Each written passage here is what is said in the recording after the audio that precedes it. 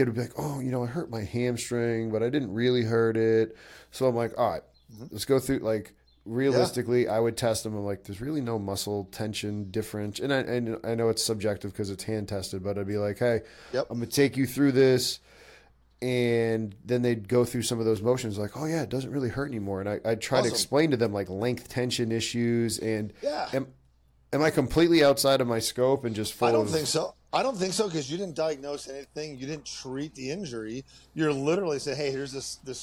The perturbation is this hamstring pain," and you say, "Here's a little light isometric deal that has like tissue benefits and neurological benefits. And if you got lucky, you got lucky. I don't think that's outside your scope at all, in my mind." Says the Okay. guy who doesn't have a medical license. Yeah, no, exactly. Me neither. And that's the thing where it's Right. just like, Right. but at the same time, the people that have a medical license can be Mhm. over. Like I've heard doctors be like, "Oh, you've got some, knee pain. You have patel." First of all, it's always called tendinop, or it's called tendon. Wow, patella tendonitis. But Yeah. realistically, we know it's like some sort of tendinopathy, just some tendon pain. And then Yeah. with the medical license, they'll say, "Oh, don't do anything." But we know that that isn't what they Right. should be doing. Correct. I mean, like all the research, especially in the last couple of years, it's like the worst thing to do is do nothing. Like, so even randomly moving around is better than like icing it and sitting around doing nothing. So, yeah, Because I I had mean, some kids that absolutely. had like pelvic pain too, and that had been one of the biggest things was teaching them within the bridge position with Mm, the hips going either way, yeah. like truly trying to teach them to have their hips move independently. Yes. Would Yes. you recommend for any of those athletes, like, okay, hey, obviously Sig Six is something that you find important. Do you Yes. recommend extra, like, would you be prescribing that exercise itself, or what else Mm. would you be doing? Interesting. So that's a great question. It's different. How do I frame it? Like, I think a lot of things in our industry historically have been geared towards the hardware or the tissue. And you can think of it Yes. as and motor learning. And to me, motor learning is like how we acquire skill. And the main way we do that is repetitive practice, right? So rehearsal, whatever you want to call it, rehearse a pattern. I think motor control is a totally different animal. So we have a lot of people in the industry like, oh, we're doing this neuro stuff, but then they're doing repetitions. I'm like, wait a minute. Like, one guy's changing a light bulb. We're like at the fuse box, and once I get the right, I find the right fuse that got flipped off.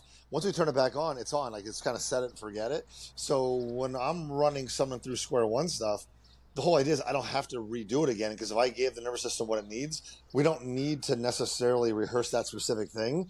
I look at it's almost preparing the soil so that just do your workout. And now what we're doing is you have more horsepower under the hood and everything you're doing is probably okay. So all we're doing is trying to bolster the software, and then don't even think about it. Just do your normal workouts and do your normal stuff.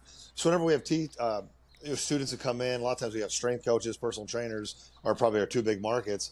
I'm like, guys, what's really cool with this stuff? We don't really have to do correctives. We literally just have to give the nervous system the sensory input it needs to get kind of whole again.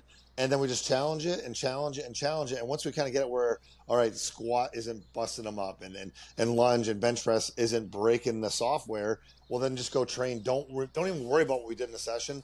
Just go do your stuff. So we put these pieces in, and then when you go and move and do your workout, that's how it learns how to integrate it all together. So anything you want to do that doesn't hurt, go for it. So I don't think you have to do homework with square one related material. For anybody that is, let's call it the skeptic or the doubting Tom that is Yep. hearing this and they're like, okay, but how are you doing it? Like, how is it nervous? Like, just kind of dive into Yeah. that and address that Yeah. for them. Yeah. Yeah. I always tell people it's so much easier for me to show you than to tell you. It's really simple. Um, Taking a quick break from the show, everybody. Promises will take less than 15 seconds. Friendly reminder, go ahead, hit that subscribe button below. It helps us out and it helps you out by being notified whenever we have new content come out. So hit that subscribe button. And with this, let's get back to the show. it's so simple. It looks like it shouldn't do a single thing, right? It's seriously. It's like it's because people are so used to like I'm gonna pop this. I'm gonna rub the sore spot. We're gonna make you sweat, and I'm not anti any of those things on the front end. But literally, all we're doing is we're looking at your three sensory systems that contribute to your postural control system. So we're looking at vision, the vestibular system, and proprioception.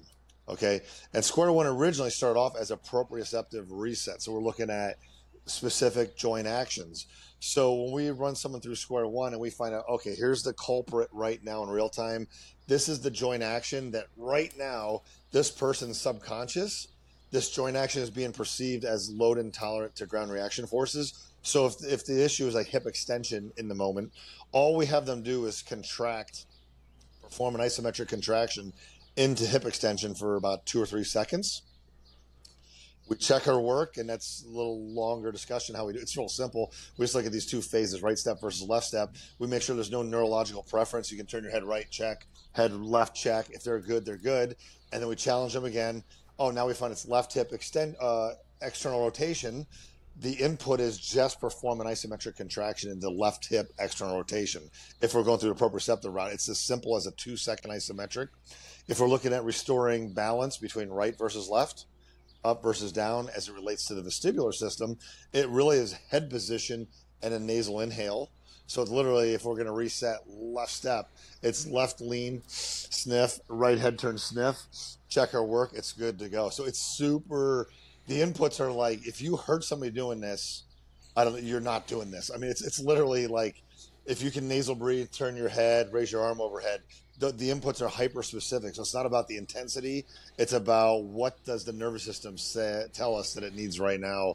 And it's just position of head, position of the eyes with nasal breathing, or a position of a joint where you lightly contract into it. So it's super gentle.